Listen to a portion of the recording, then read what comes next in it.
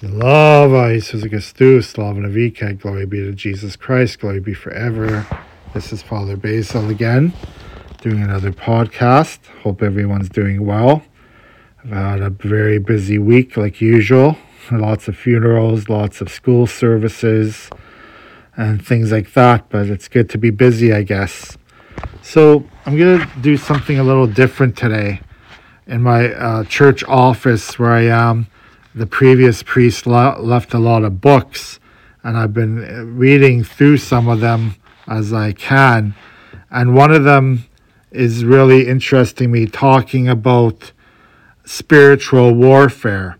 And it's called Ransom from Darkness, The New Age Christian Faith in the Battle for Souls by Moira Noonan.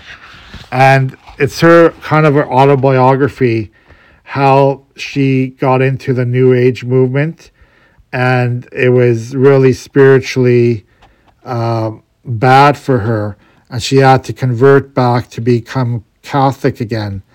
So, there's lots of things we could talk about in the next few days when I read through this book. How, everyone thinks that New Age things are fine with the Catholic Church, and they're not really. A lot of the New Age movements are spiritually opposed to our Catholic tradition. So we're talking about demons, we're talking about spiritual angels that are not from God. And this is what we have to be careful for when we delve into those New Age teachings, because they're certainly not from God. Okay? So I'm just going to read a little bit, maybe her first introduction. Put on the armor of God, so that you may be able to stand firm against the tactics of the devil. For our battle is not with flesh and blood, but with the principalities, with the powers, with the world rulers of the present darkness, with the evil spirits in heaven. So wrote St. Paul to the Christians at Ephesus, a city known throughout the ancient Mediterranean as a center of occult arts and pagan worship. Be sober and vigilant. Your opponent, the devil, is prowling around like a roaring lion looking for someone to devour.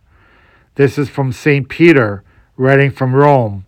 Shortly before his death, the Christians suffering persecution in the cities of Asia Minor.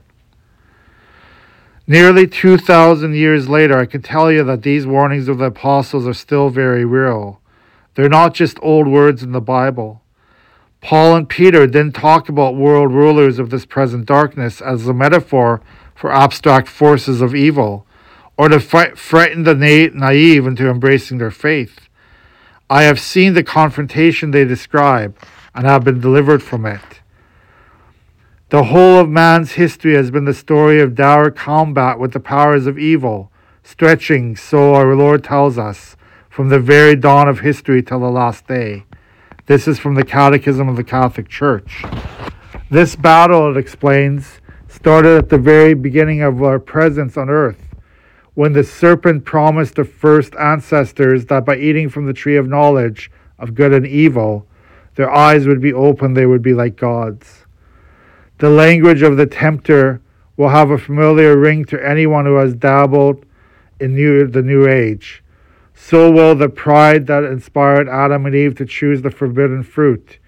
You are equal to God. You are the Creator. You can realize your true divinity. These are the promises of the New Age. It offers beautiful fixes for life's difficulties, but many of its remedies are pathways by which demonic forces take hold in one's life. This is what happened to me. For more than 20 years, I studied and practiced the teachings of dozens of esoteric schools. First in a search from relief from chronic pain, then as a passionate devotee of the New Age Trinity, me, myself, and I. In a few days I was delivered, and over the course of several years I was converted. Writing an account of this experience has sometimes brought me to tears, tears of thanksgiving, that we have such a holy and awesome God, that He could, as it says in Romans chapter 8, make good of my past, that He could look upon my life in the occult and save me from it, that He could deliver me from such evil, that He could take up my soul that's been in such a battle and be my warrior and my Savior. In gratitude, I break down and cry. And I thank God in the depth of my soul for my deliverance and for being ransomed from this place of such darkness. Praise God. So those are the words from this Moira Noonan, who wrote this book. Again, it's called Ransom from Darkness, the New Age, Christian Faith and Battle for Souls.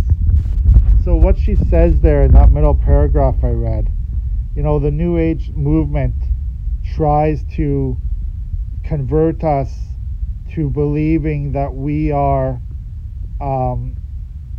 number one. That, where she says, me, myself, and I. That's the New Age Trinity. We only think about ourselves. We only think about our own spiritual, mental, physical health, and not worry about anyone else in this world. And that's the trap of the New Age movement. They try to fix all your problems in life, and by doing that, it opens up a big can of worms. It opens up a big things that we have no idea about the spirit world. When we do the yoga, when we do the all these different occult practices, and I've been looking through this book that she wrote. She's talking about many things that she experienced in her life, and some of them we may have heard of before, some of them we may have not, like Ouija boards and Reiki, and all these other practices of the New Age movement that brought her into a spirit world that was not from God.